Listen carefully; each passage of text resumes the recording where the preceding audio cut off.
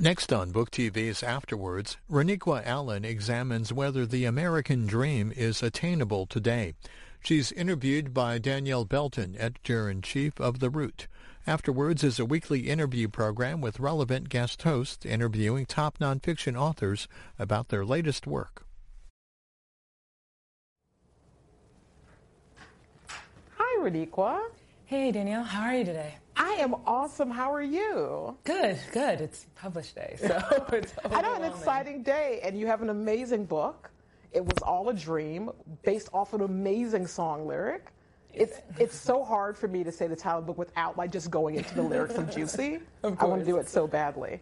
But the main theme of your book, it seems, is all about the American dream and how this dream has become a dream deferred for many black millennials and how they're coping with it. Can you tell me just a little bit about why the American dream has become something of a dream deferred for black millennials? Yeah, I mean, I think that for so long, young black people growing up, particularly young black people like myself, grew up with this idea that you can be anything, you can do anything. At least that's what we were told as kids.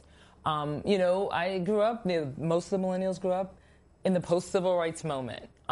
We saw black people on television. There were black folks, being mayors and governors. Jesse Jackson was running for president. It was a time, Oprah was on television, right? So it was a time where it seemed like things were possible. There were stumbles, of course, right? There was Rodney King. In my own community, a young man was shot by a police officer. But largely, I think it was a time where things seemed like they were looking up for black people and that the American dream maybe was possible. My parents, and I think our parents, were the first real generation to benefit from things like affirmative action. They were benefiting from the civil rights legislation of the 60s. Many were owning homes, entering corporate America in higher rates than ever. And really things started to seem like they were looking up. It felt, I think, like the American dream was potentially possible for black America, probably, for the first time in many, many years. And then it just seemed like, it just all fell apart. Barack Obama got nominated for president, of course. And then, our political climate has totally changed. So, I think for me, it was the idea that, the American dream maybe is possible for black Americans. And maybe it wasn't created for us, this idea that you can do better than your parents if you just work hard enough. It doesn't matter your lot in life. But, it doesn't seem like that's actually the reality, even now. And I think that's a really profoundly disappointing thing, at least for me. And then I'll just say one more thing about the title. For me, growing up listening to rap and to hip hop, again, it was another moment where it felt like things were possible. Rappers, whether you like it or not, a lot of people don't, but they were flossing, they were out there throwing around dollar signs. A kid from Bed-Stuy, which is not the Bed-Stuy today at all. At all. It's totally different. But, a kid from Bed-Stuy could turn into this rapper, in his early 20s. And the world would listen. That was a tremendous thing for me to see Jay-Z on, yachts. It felt like dreams could be realized. And then it didn't. And that's hard. That was hard for me to deal with, and that's kind of why I set out to write this book. Well, you touch on upward mobility, which is this idea that, like you said in the American dream, that we can do better than our parents have done before us. And so what I found fascinating in your book, where you kind of outlined that even though the American dream in many respects was not made for African Americans in mind, more African Americans ever seem to still believe in it, especially black millennials. Why do you think there's still this belief in that I'm going to obtain this upward mobility that's actually quite difficult, especially if you don't have generational wealth, which many blacks don't? So can you just elaborate a bit on that? Yeah, that was the craziest thing to me. Seeing young white millennials, the people that thought that they had actually attained the dream the most, they didn't believe in the American dream as much. But here you have these young black millennials, more than any other group, more than Latino or more than Asian millennials, they had hope and faith. And I don't know really why. I think the Black community at large, and I want to include like the entire diaspora, it's a pretty hopeful community. The one thing that constantly also sticks out about Black millennials that are unique is that they're highly religious or spiritual. I mean, I think there is this sense of hope in the Black community that is just a continuous thread. But I mean, I kind of can understand why. Things have been so profoundly bad for the Black community since we were brought here, basically. I mean, you know, folks immigrated as well, but things are pretty bad for the Black community. We haven't gotten the same treatment. I mean, you could just see how they treated the first Black president. Things have not been equal. Wealth is disastrous for us. So I think that we don't have much more than hope. I mean, that's the only kind of explanation, that we have to have something to hold on to, else we'll just kind of shrivel up and die. Maybe that's like being dramatic. But, you know, I think hope is this profound way. It's a survival skill. It's a coping mechanism because there is so little really that to hold on to sometimes. Now, speaking of that hope, one story that kind of stood out to me in the book was that of a young man that had over $100,000 in student loan debt. Mm-hmm. Now, I am in the minority. I was very fortunate in that I did not have student loan debt when I finished college. But I know, lucky which you. made a huge difference in my life. I can't say enough. Like that gave me a head start that so many people of our generation have not had. Can you talk a little bit about what you kind of touch on in the book, where college might not be the ideal path, even though it's been sold to us as Black people, education is our way out, when in the case for many millennials, this debt has become an anchor? Yeah, and this is a problem that isn't particularly unique to Black millennials, but Black millennials, I think, feel it more because we have that less historical wealth. We have less of that cushion to fall back on, and then when we do get jobs, we make less money. I really consistently questioned education in this book, particularly college education, because I saw so many young Black millennials having college as a goal and just failing and falling behind. And student debt just made their lives absolutely miserable. And more often than not, they entered college, but they weren't able to finish. And Black millennials also are one of the largest groups that actually start college, but like I said, but don't finish. Or, they don't go to the school they want to because of financial reasons. So it really impacts young Black people. And I think that the America, and I didn't grow up in this America, but the America of, I will say, our parents' generations, had a different reality. They didn't have to go to college. College, a small amount of Americans actually, go to college and finish it. And I think that we don't understand that as a people. And you shouldn't have to go to college to have a happy life, to have health care and kind of your basic necessities. I think a generation ago, you could, go out and get a job in a factory. You could, send your kids to college. You could take vacation once a year. You could buy a home. And that's not possible anymore. And, and everyone's brain doesn't think that way. We all don't have to be, some kind of intellectuals that need degrees. And so, I don't know, I've really been questioning college as the gold. And I don't know necessarily, because more jobs than ever actually do require degrees, but people of color are largely not always getting some of those jobs. So, yeah, it seems like college is a really tough decision for many people. It feels accessible in some ways more than ever for young people of color, but then inaccessible because they're taking on the student debt, their jobs aren't paying off. And I'm not sure what the answer is, but I just don't think that a college degree has to be the answer to mobility, to moving upward mobility. And that's what it seems, that's all it seems that the older generation is telling us is, that's our way up. And it seems like there should be multiple avenues to moving up, so to speak. And it's not. Exactly. And it's just like, I didn't know that not going to college was an option, and like many Black children who grew up with parents who had college degrees. and saw the opportunities they were able to afford for themselves because of the fact they went to colleges, or they went to historically black colleges and universities. And so they really put that pressure on their kids, like, this is the way out. This is where you're going to do better than me. This is where you're going to really experience this upward mobility that has escaped us for generations. But then you reference in your book, you look back to the Bush administration, where all that is wiped out in the housing crisis. Much of the generation, what little wealth our parents and grandparents were able to obtain was lost in that housing crisis.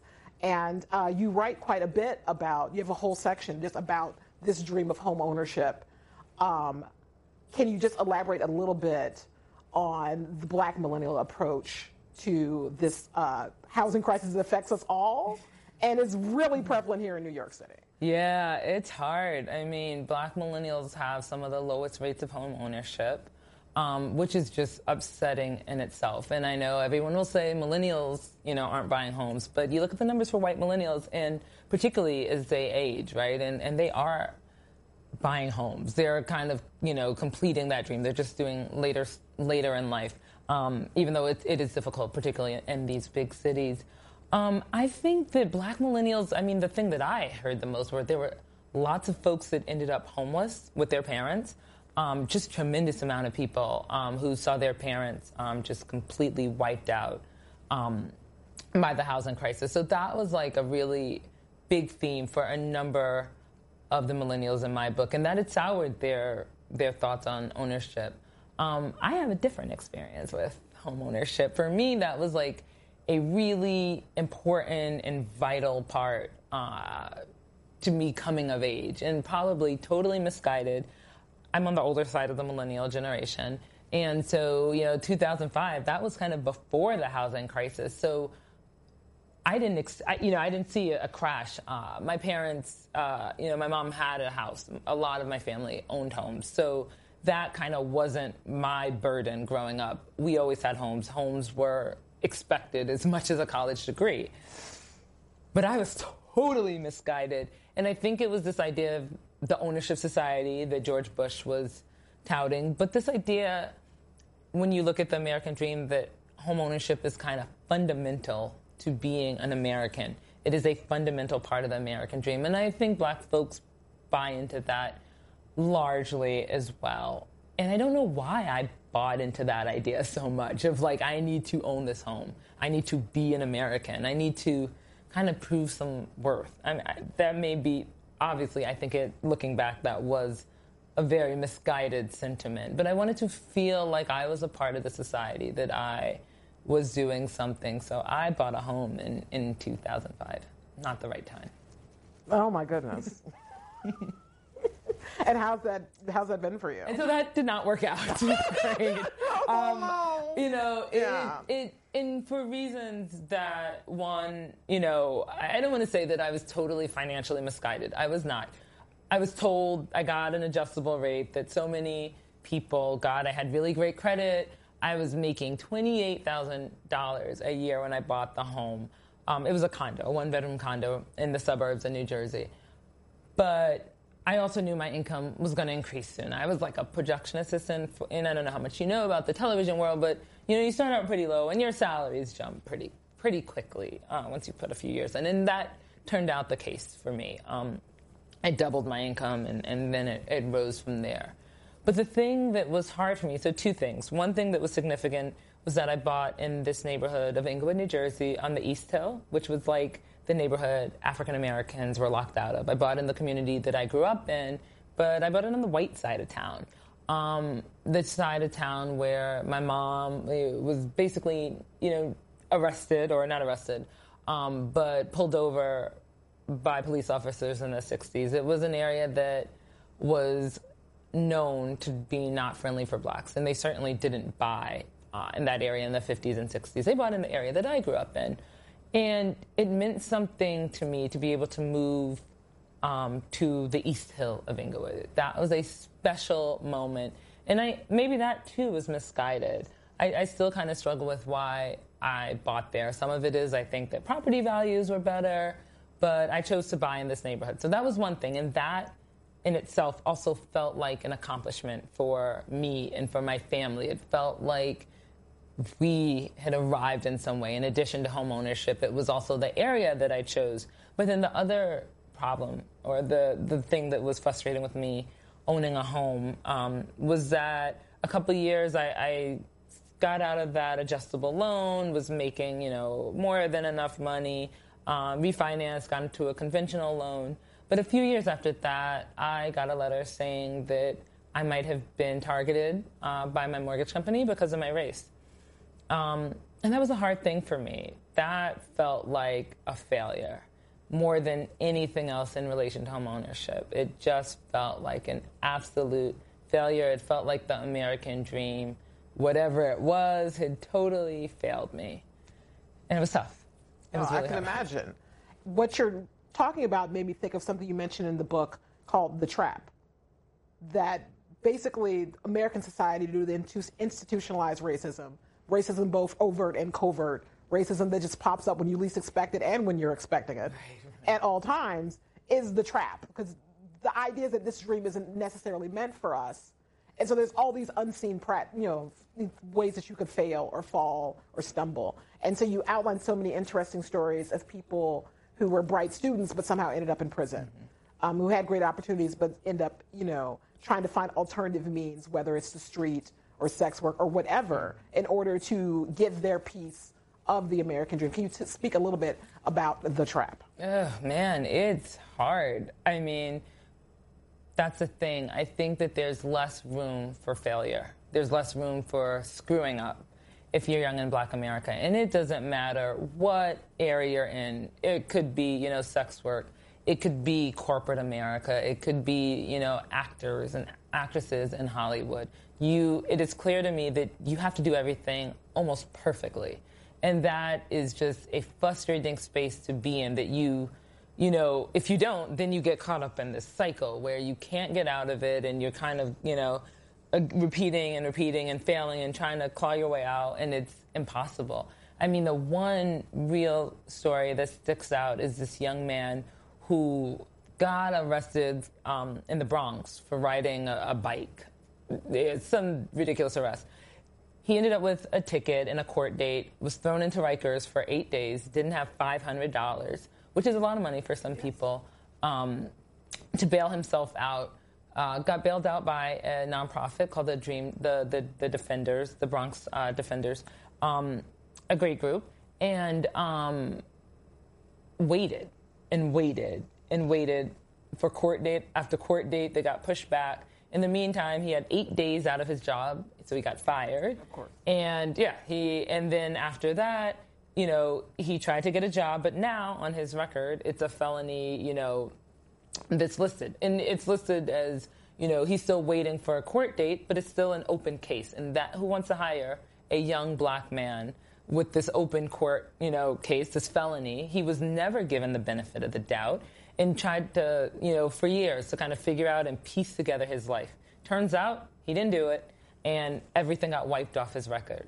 But it was 2 years of him being, set back from life, struggling to feed his child. And it really is heartbreaking to me. It shows how you can completely be encouraged to either, one, he could have taken a plea for something he didn't do just to get out, or he could have turned to some kind of, illicit activities, which so many people do. Because what else do you do if, all the other legal means have kind of turned their backs on you? And it's really a frustrating place. And I see it in story after story, whatever it is, that this generation, I think, is set up in some ways for failure. And like many generations of the past, I think the hard thing for us is that, you do so with the backdrop of Barack Obama being president, or Lena Waithe, or Issa Rae, and there's so much Black success, but we don't really realize how much of an anomaly that still is, considering, we've been here for like 400 years. Well, I think a lot of people, because they can see it, it feels so tangible. You feel like you should be able to touch it and reach out and grasp it. It's like, Issa Rae started out with her web series. Now she's on HBO and she's a cover girl. You see this upward mobility. You see these examples of success, and you think, why not me? Why can't this happen for me? Tell us a bit about the reasons why this is kind of like an illogical way to go about it, like looking at these few snippets of success and thinking that there's going to be a direct path to that type of success. They're such an anomaly, Issa Rae, I think, worked so hard to get to where she is, but there should be way more Issa Raes out there than there are, and they're simply not. Power, who can, a lot of times we don't have access to the studios. I mean, you see all these faces, or I shouldn't say all, you see some, yes. Faces out here, but when you look at the numbers, particularly in Hollywood, I was shocked by this, of who actually controls television and film. It's something like, 93 or 94% of studio executives in film and television are white. Like, that is unbelievable to me in this country. That is not reflective of what the society looks like. And we're not even talking about other people of color. This is white folks, and largely white men, I should say. And so I think that they have a hard time. People have a hard time. I think people like stories that they can see themselves in. And it might be harder to do if you are a white executive to see, yourself reflected into the stories of these brown folk. They're there. If you aren't familiar with these folks, these people of color and their lives and their communities, I think it's harder for you to relate. People like stories that they can relate to, and Hollywood is just horrible, horrible, horrible at that. Like, I can't stress it enough, and it's just unbelievable. Like, I mean, the thing that I read, and I know this is like, people love to talk about Lena Dunham as like the face of millennials. Obviously, privileged, what have you. But I mean, I read this anecdote that she wrote a one-page pitch to HBO for her series Girls. Now, granted, she had a movie that she did before, but a one-page pitch. I just fundamentally can't imagine a young black kid getting away. And she said it was not a great pitch. She said it was like half written. And I just can't imagine an Issa Rae doing that, even now probably, to HBO. We don't have the benefit of the doubt that I think a lot of young white people do. I think we can't go into a room with a crumbled up, hoodie on like Mark Zuckerberg. I mean, if we get in because we don't get shot, the hoodie on anyway. But we don't get that benefit of the doubt. And I think that's a thing that is frustrating, particularly when it seems attainable. We just have to be so on point all the time. And even when we are on point, sometimes that still doesn't help. So I think that hopefully things are starting to change, that there are more women of color in general, more black people in positions of power. But it's still really hard, I think, because we just aren't there to make the hiring decisions. I mean, it's one thing to have a black face on television or in the movies, but, it's great to have Black Panther in the theaters. I loved it. Like, it was fantastic. But who are those studio executives greenlighting those projects? Those are still not largely people that look like me. Well, one thing, when you brought up Lena Dunham, and this is no pun intended or no shade, but I want to talk a bit about what you mentioned in your book about white mediocrity, where basically, as you said, she just turned in like a one-page pitch, which it wasn't particularly well written. She'd only done one other film before this. Her parents both were artists. She had lots of advantages going for her, one way or the other. And people often argue about, the breadth of her talent. But what you were just saying about how, black people often have to be exemplary. It's not just good enough just to kind of just show up. And I have often said that what's going to be the true definition of equality in this country is when mediocre black people can be just as successful as mediocre white people can. Because as you said, not everybody can go to college. Not everybody can be this bright, shining star. Can you speak a little bit about that particular issue? I just want to see a black Donald Trump, be president. I really do. I want, because I mean, Barack Obama, take his politics aside, he's hard to live up to. I feel like, is the gold standard. Yes, you can be president, just look at Barack Obama. But, it's... Yeah, all you have to do is go to an Ivy League school. Right. Have the perfect kids, a wonderful wife, just the perfect trajectory. And that is hard. Donald Trump, for his failings or, the pros, I mean, he speaks in a way that is more accessible, that I think people can relate to. I know he's rich and elite, but that is an example of mediocrity to me. Like that, I want us to be able to. I mean, he's messy. His life is messy. He doesn't have he's on his third wife. He has baby mama. I've never heard anyone call, Melania baby mama. No one's making fun of her body. He routinely misspells things on Coffee or whatever, on Twitter. He is inarticulate. And even, I don't know anyone like that who's at that level, who could be like that in African American. Even Clarence Thomas, right? Like, who also went to, like, the Ivy Leagues. Like, there is so much of a burden on us to be perfect. And that also is exhausting. Yes. I want us to be mediocre and thrive. And we're definitely not really afforded that opportunity. Maybe there's, like, the one or two that but largely we are not afforded that. And I think that's another reason why I decided to write this book. I saw people at the same level as me talking about how they got C grades in college, or, I was drunk the whole time and I kind of slid in, or my dad wrote this recommendation and that helped get me in. I didn't hear that from the black students and young men and women that I talked to. They did not have those kind of opportunities. They had to also be damn near perfect. And that's a burden on us that I think people of all generations, of all colors, just don't understand the stress of it all. Well, also speaking on to perfection, you talk a bit about relationships in the book, and one of your chapters about love and dating for black millennials. And I often feel like when I talk to other young black people that we are looking for things to be perfect in order for us to even have a relationship and be married. Like, I need to have this type of job. I need to have this type of environment that I'm in.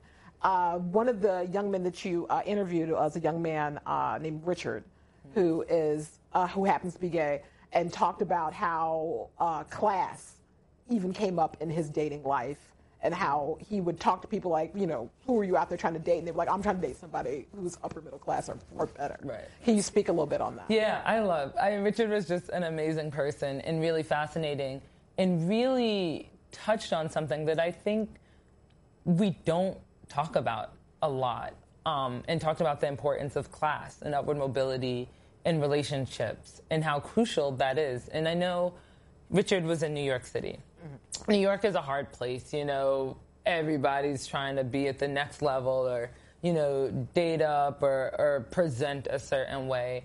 And most of us can't actually do that. And Richard really talked about how he felt like he wanted to, show that he had made it. Like, he wanted to really, and wanted to have that reflected in his relationship and how important class was. But he also talked about how he'd only dated poor working class people because they could relate to him more. So I totally understand that because the struggles, I think, are sometimes different, even though, the end goal might be the same. But you look at the statistics, and people with two similar incomes, similar education levels, often do better than particularly black women. Often are known to date people with lesser incomes or lesser degrees. And that, the statistics show that sometimes you don't always do as well as if you had, a partner with similar income. And so I don't know what the answer is to that or the solution is to that, because, black relationships, class is important, but there's so many other things that intersect with, with why, we want to have these perfect relationships. We do get penalized for not having the perfect relationship, yes, but there's so many other intersections that, people are incarcerated. I mean, that's a big thing. You help out your parents. You have student debt.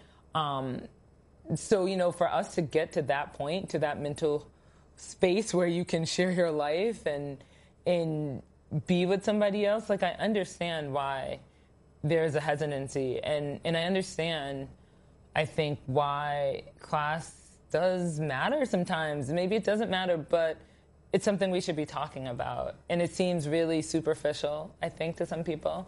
But in terms of like, okay, if both of us have bad credit, then how do we apply for an apartment, you know, or things like that. That's really like, it's real. And we really need to be able to talk about it. And I really appreciated Richard for his honesty about that and the importance of the role that it plays in relationships, because we don't talk about that. Well, I always joke, I used to live in Washington, D.C. before I came to New York, two equally horrible places to date as a black woman, and I always felt like we were all trying to date the same five guys. Yeah. You know, it's like, and it created this weird, you know, dynamic between black men and black women. And you did speak on the fact that mass incarceration does play a huge role in who's actually available just, you know, in the market, but then speaks back to the trap, where people fall into the trap and they fall right off the dating pool as far as people are concerned, as who's acceptable to go out with. Yeah, it's hard. I mean, so, you know, one of the chapters that I really wanted included was about black professionals. And yeah, I came to New York City, oh my gosh, you know, some years ago. I'm from this area, but I came back after being in Washington, D.C. And I think that for many, you know, if you go to college and have a degree, you know, a lot of times you want someone who's on that level. And I don't necessarily believe that you have to have a degree to be an intellectual. But sometimes, you know, it just falls into that place. And I know for years I wanted that. I wanted the person with the degree, and like so few of us actually get that, who have a good job or who, you know, makes, you know, a certain amount of money or, you know, a good salary. And then on top of that, it's like, I want him to look away. I want him to be like fine or whatever. And, you know, it just doesn't necessarily happen that way. Or, you know, who has no kids or who has, you know, you have this image of this perfect relationship. And I know for me and also some of the people that I grew up with, a lot of us weren't even knowing how to deal with relationships because so many of us did grow up with, you know, houses with broken relationships or single families. And there's a lot of like healing in the black community. And at the same time, as we're trying to like work out our own relationship thing, I think there's a pressure. If you are those few people, the elite that can manage to get a degree, then you are expected to date someone a certain way. You're not supposed to date the guy who, like, you know, was in jail for like 20 years. And that's like a flawed, you know, way of thinking too. So there's perfection in our professional lives, in our financial lives, and then, like, you know, in our personal lives. Like, we have to date the perfect guy or woman or, you know, what have you. And that's like also another, like, we have to date, and I think particularly with having the Obamas, I think I talk about this too, you know, we're supposed to date a Barack or a Michelle and have that same dynamic that they have, which is so wonderful, but also another hard standard to really live up to. And I think for so many of us, not realistic, particularly in New York. Everyone's like a model here. I'm not, but everyone is.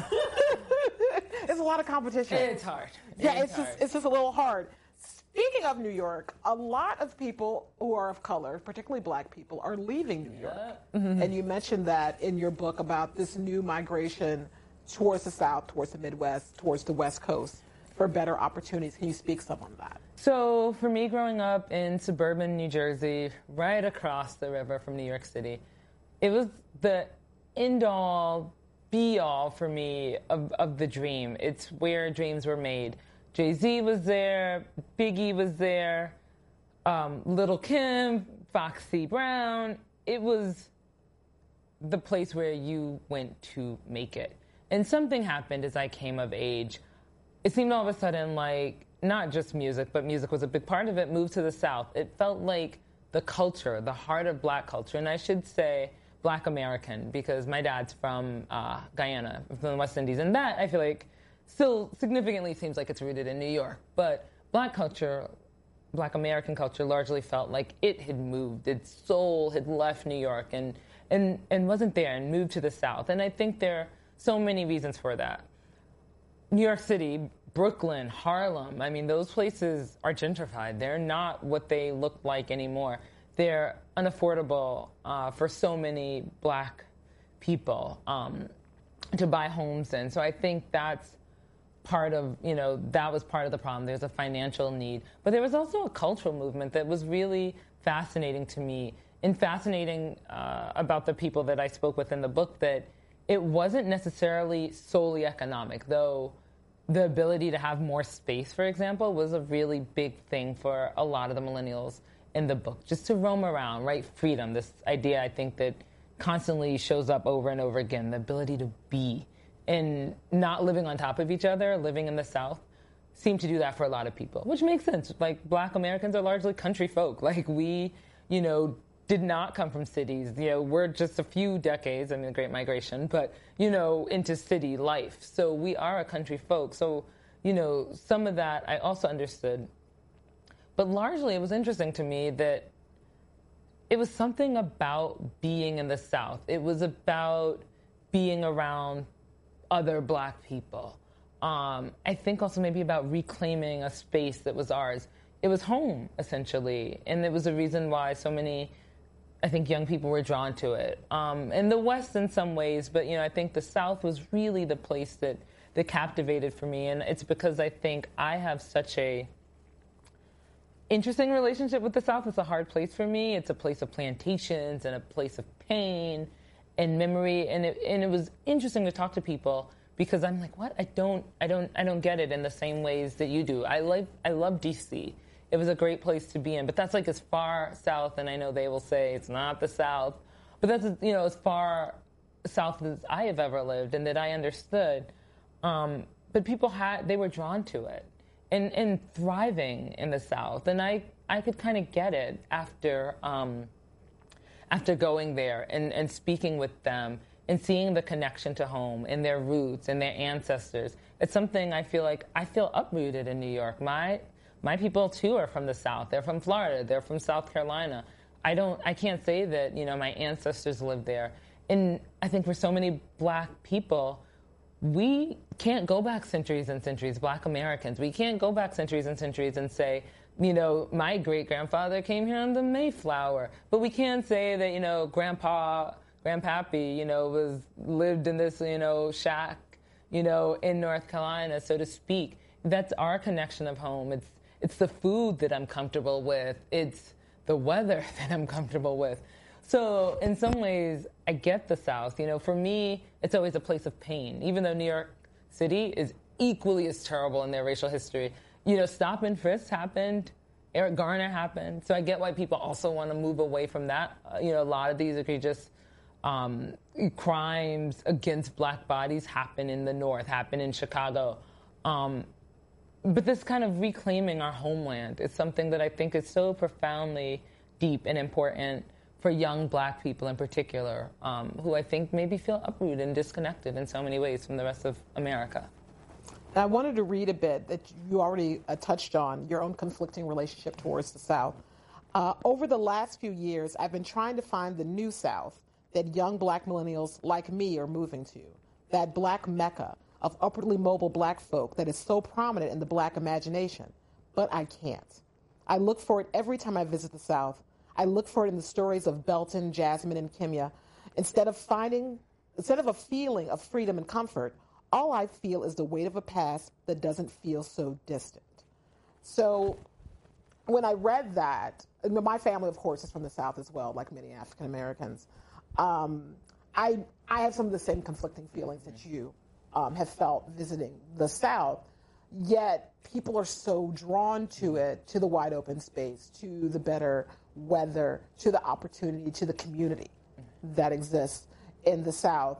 Yet at the same time, we have, the South went overwhelmingly for Trump, whereas, most African Americans did not. Most Black millennials, as you point out in the book, voted overwhelmingly for the Democrats in the 2016 election. And so I'm wondering, how does one reconcile the South's history and the fact that someone like Trump appeals to the people of the South and that hostility that happens there with the fact that we're from there, our community's there, and the weather is oh so much nicer? Oh my gosh. I wish I had the answer. The closest thing that I can get to is that, election night 2016, I was sitting in a bar in Union Square, which is, I think a pretty progressive part of the city, the Gramercy area. And there were a bunch of Trump supporters in there that said that they could make America great again. And this was like the heart of New York City. There are Trump supporters here, which shocks me. Yeah. It's just like, well, they're everywhere. This place is not so unique. I mean, I still have a funky relationship with the Upper East Side of New York, or going into Barney's. I was in Bloomingdale's, a few days ago, and I bought these pants from there. And it felt like eyes were on me. And yes, is some of this my anxiety? Maybe. Is some of this real? I'm sure. Barney's has had incidents where people have claimed harassment or discrimination. New York is hard. It's not so great all the time for Black Americans. So that's how I reconcile it in saying everywhere is terrible. There's the slave burial ground downtown in New York City that we didn't even know existed for decades. It's a hard city for Black Americans as well. And superficially, I think because our neighborhoods are super segregated, but we still we're in spaces oftentimes together. People take the train together. Sometimes we even live on the same blocks together with people that are vastly different from us, that it feels maybe like we're more integrated than we are. New York, I think, is still one of the most segregated places in the country. We don't interact with each other. We're in these spaces together, but whether we interact, I think there's a liberal white circle, and there's the Black Harlem professional circle. And those worlds don't often mix. So we're very segregated here. That's kind of how I can kind of reconcile that. And I do think that in the South, they can talk about it more in ways that we don't. We're too good here. Everyone, thinks that they're immune to it. And I think the South is a bit better about acknowledging that, because I think they're racist here too. Yeah, I would promise you, yes. I agree. Very segregated. New York, yes. And it's a lot of America is quite segregated. Mm-hmm. And there's this idea that the North somehow was better than the South in terms of race. But as you put out in your book, that's oftentimes not the case at all. Yeah. The North was terrible at it. Even though there were high rates of unionization, for example, something that's seen in something that does positively impact African Americans. The studies have shown when they're in a union, they get better jobs. However, we were left out of those unions most of the time. And not only were we left out, there was an active movement to keep us out of those unions. That's a huge thing that boosted tons of then working class families into a middle class. That Black people were largely left out of, that we have to think about. And that's something I think is a very Northern thing. Housing in the North was particularly, redlining, like I said, the neighborhood that I grew up in was a Black neighborhood. That was the Black section of town. That's something that happened right across the river from New York City. So I think I need those reminders. Oh yeah, I don't have a plantation. I didn't grow up on that. I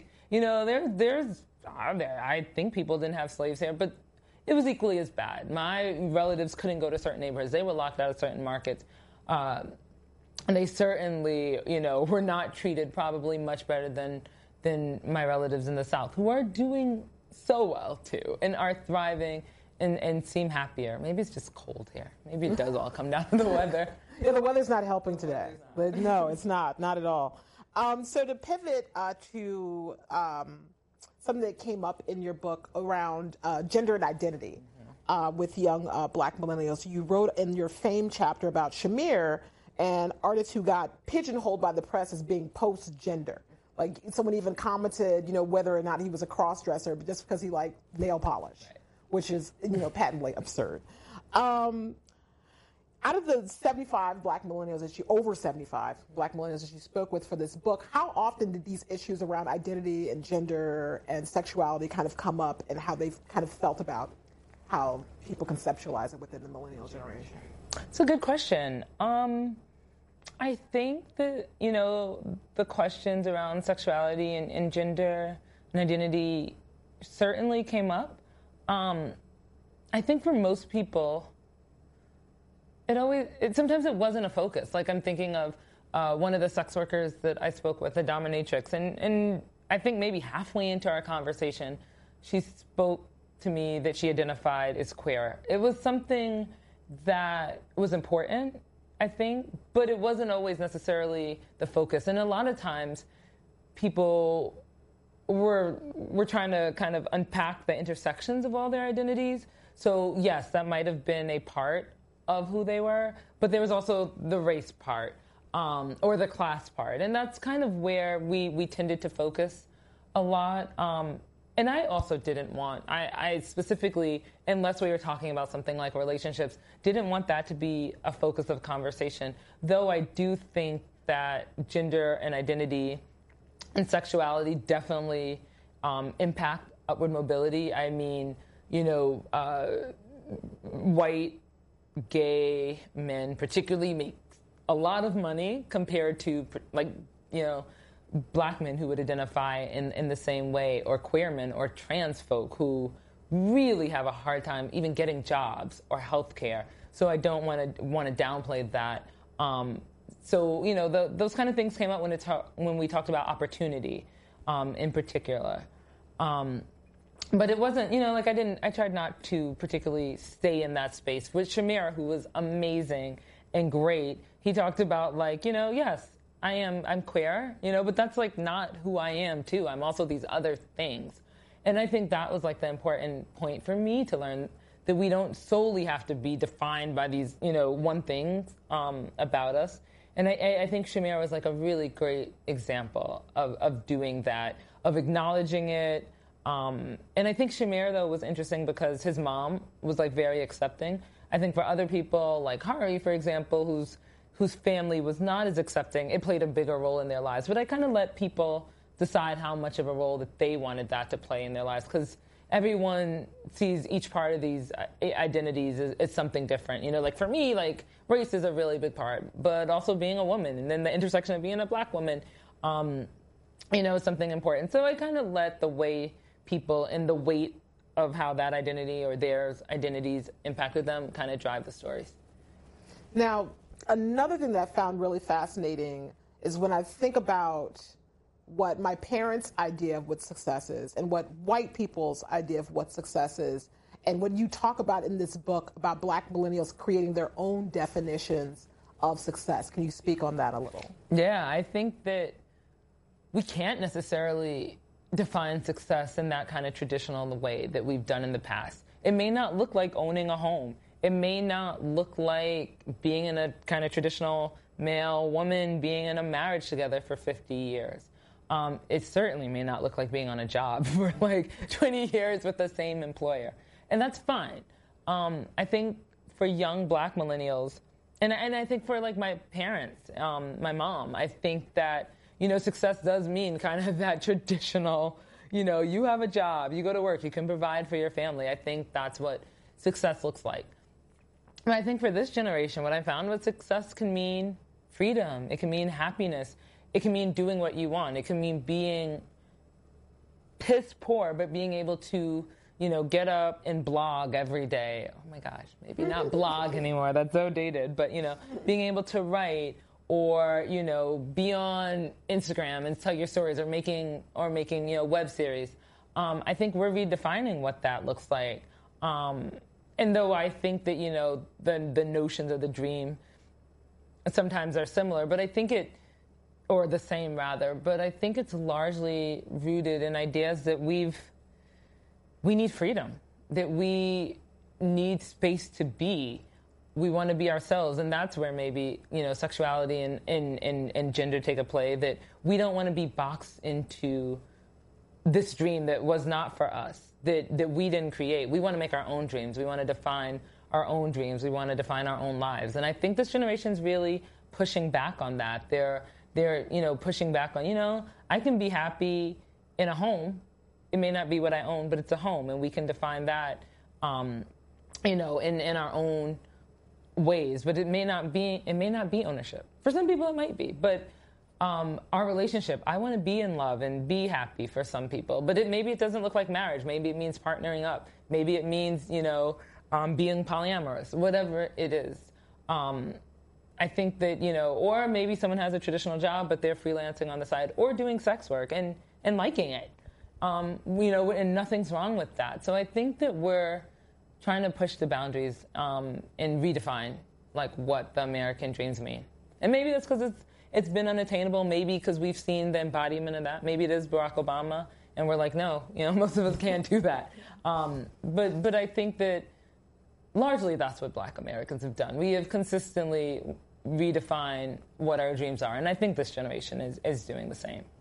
Well, I mean, I feel like that's an important thing for Black Americans to do, because as you outline in your book, there are so many issues with the standard, belief of what success is, what the signifiers of success in American society. Like you mentioned home ownership, you mentioned doing better than your parents, you talked about having this perfect job and this perfect life, and how it even bleeds into our personal relationships.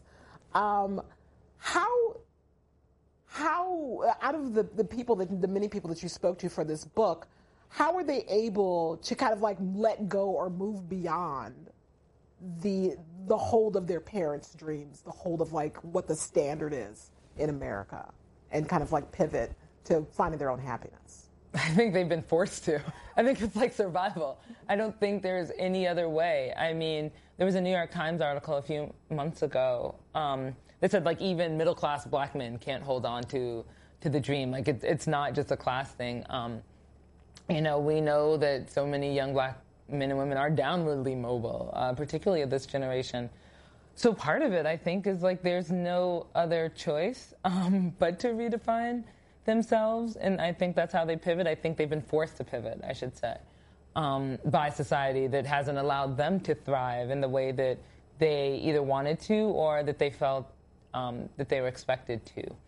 But I also think that this generation, I know we like to use the word woke a lot, I also think that what's different is there is an understanding of Black Americans, of a lot of Black Americans, that this maybe wasn't created for us, that this dream isn't ours, that, okay, America is treating us in a certain way, and we know why, and so we're going to have to do something else. We're not going to take part of that because this was not created for us. This is not meant for us, and that's okay. Let them have their dreams. We're going to do something else. So I think that, it's that kind of wokeness. I mean, it's having a Black president and seeing Mike Brown laying out there in the sun all day, or Trayvon Martin being told that they are less than, seeing young women in the classroom getting, assaulted and that being okay, Charlottesville where those folks were gunned down. I mean, I think all these things have forced us to really look at the dream. And I know it's so cheesy to keep using Barack Obama, but I think there is something about seeing him as an embodiment of that dream and the way that played out and what's happened after Barack Obama. I think that's forced us into saying, okay, maybe this actually isn't that dream. Because look at what happens when this, so to speak, embodiment of success gets in the White House. Look how he was treated. Look at what happened to the greater world. And now look who's elected president. I think that has really forced us to take a look to say, what? This is America?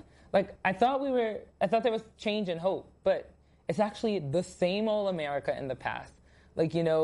Yes, there's been progress. I don't want to say that there hasn't been, but it's not as much as I think so many of us had put stock into. I mean, this young kid that I spoke to from Texas said, I thought that Barack Obama things were going to be better. And in fact, they're not. And I think that has forced us to really take a good, hard look at what is success. Because if getting to the presidency, if that success isn't, that should have been our dream and our goal. I feel like a lot of us saw that as the dream. And yes, it happened and it was good, but he was othered. He was told that he was not American. And that person is now president. So I think that made us say, let's look at this again. Let's re-examine. Let's re-examine Let's re-examine this, the whole thing, the whole thing. So you mentioned the word woke, and we have a few minutes left. So I wanted to talk about the wokeness of the black millennial. Like there's this preconception people have of millennials in general. They're not usually differentiating out black millennials. But when they talk about millennials, they talk about them being entitled and selfish, and they're sipping lattes, and they're killing everything. Right. Every press story is about how millennials are killing marriage, they're killing this, they're killing that, and the reality for what statistically makes up the black millennial is very, very different. Can you speak on what black millennials actually think and believe as opposed in opposition to what people think of when they hear the word millennial? Oh man, I mean, I don't think we can kill things. We don't have that much power. We can't kill housing. Like when did home ownership rates are the same as they were for our parents. So we're not killing housing. The housing market's probably killing us more. America's killing us more. I think the black millennial lives in a profoundly different space. And while I should say that, some of the think pieces and commentary on the millennial overall, they portray this kind of elite, liberal, white, entitled, educated, overeducated, I should say, person. And that's not the white millennial population either. And the millennial population is actually largely people of color. It's not black and white. It's, Asian and Hispanic millennials as well who also do differently. A lot of our experiences are the same, but we're also unique, like the black millennial. And often, at the bottom of many lists. So how we're unique. I think that, we're different. I mean, there's the criminal justice system that weighs so hard on us. I've seen other millennials of color. I feel like blackness is still at the bottom all the time, which is a frustrating place to be. The way we look. I've heard millennials say, oh, well, I don't know about, getting with this black person. Their hair is a certain way. Or I don't want to live quite in that area. It's a little too far uptown. Right? There are dog whistles that other millennials of color do as well as white millennials. I don't want to just portray them as as bad. But I think we do live in different realities. The world sees us in different ways, whether people like to acknowledge it or not. There is a privilege to being white and sometimes to being another millennial. There's the model minority. It's a privilege, we didn't speak about it much, to being maybe an African, because I spoke to a lot of African millennials who are black, but they talk about having a privilege of having immigrant parents and having a different experience and how they're seen in America. So I think that there's a difference. We live in different realities, and we need to acknowledge that difference. And I think it's very hard for this generation to see that sometimes, because we are together. Sometimes we are going to the same schools and in the same classrooms, and we're in this interracial relationships, right? More than ever. Sometimes our parents are of different races, but to see how profoundly different the experiences are, I think that's just a very hard thing for America to see in things, just kind of not the blatant things. I mean, Charlottesville was one thing of seeing people with tiki torches, shouting in the streets. But I think more than not, it's the more subtle things. It's people questioning who you are, your existence, your humanity. Do you belong here? And that's a hard thing to take every day. I think it kills you a little bit, or each time that I've had black men talk about how they have to, when they walk in a store, take their hoodies down, unbutton themselves so people don't unzip themselves, so people don't see that they're anything. I think those are the subtle differences. It's a freedom of being white that you can just walk around in the world. It's just your oyster, where I think for being black, you're taught exactly the opposite. There is a lack of freedom. Yes.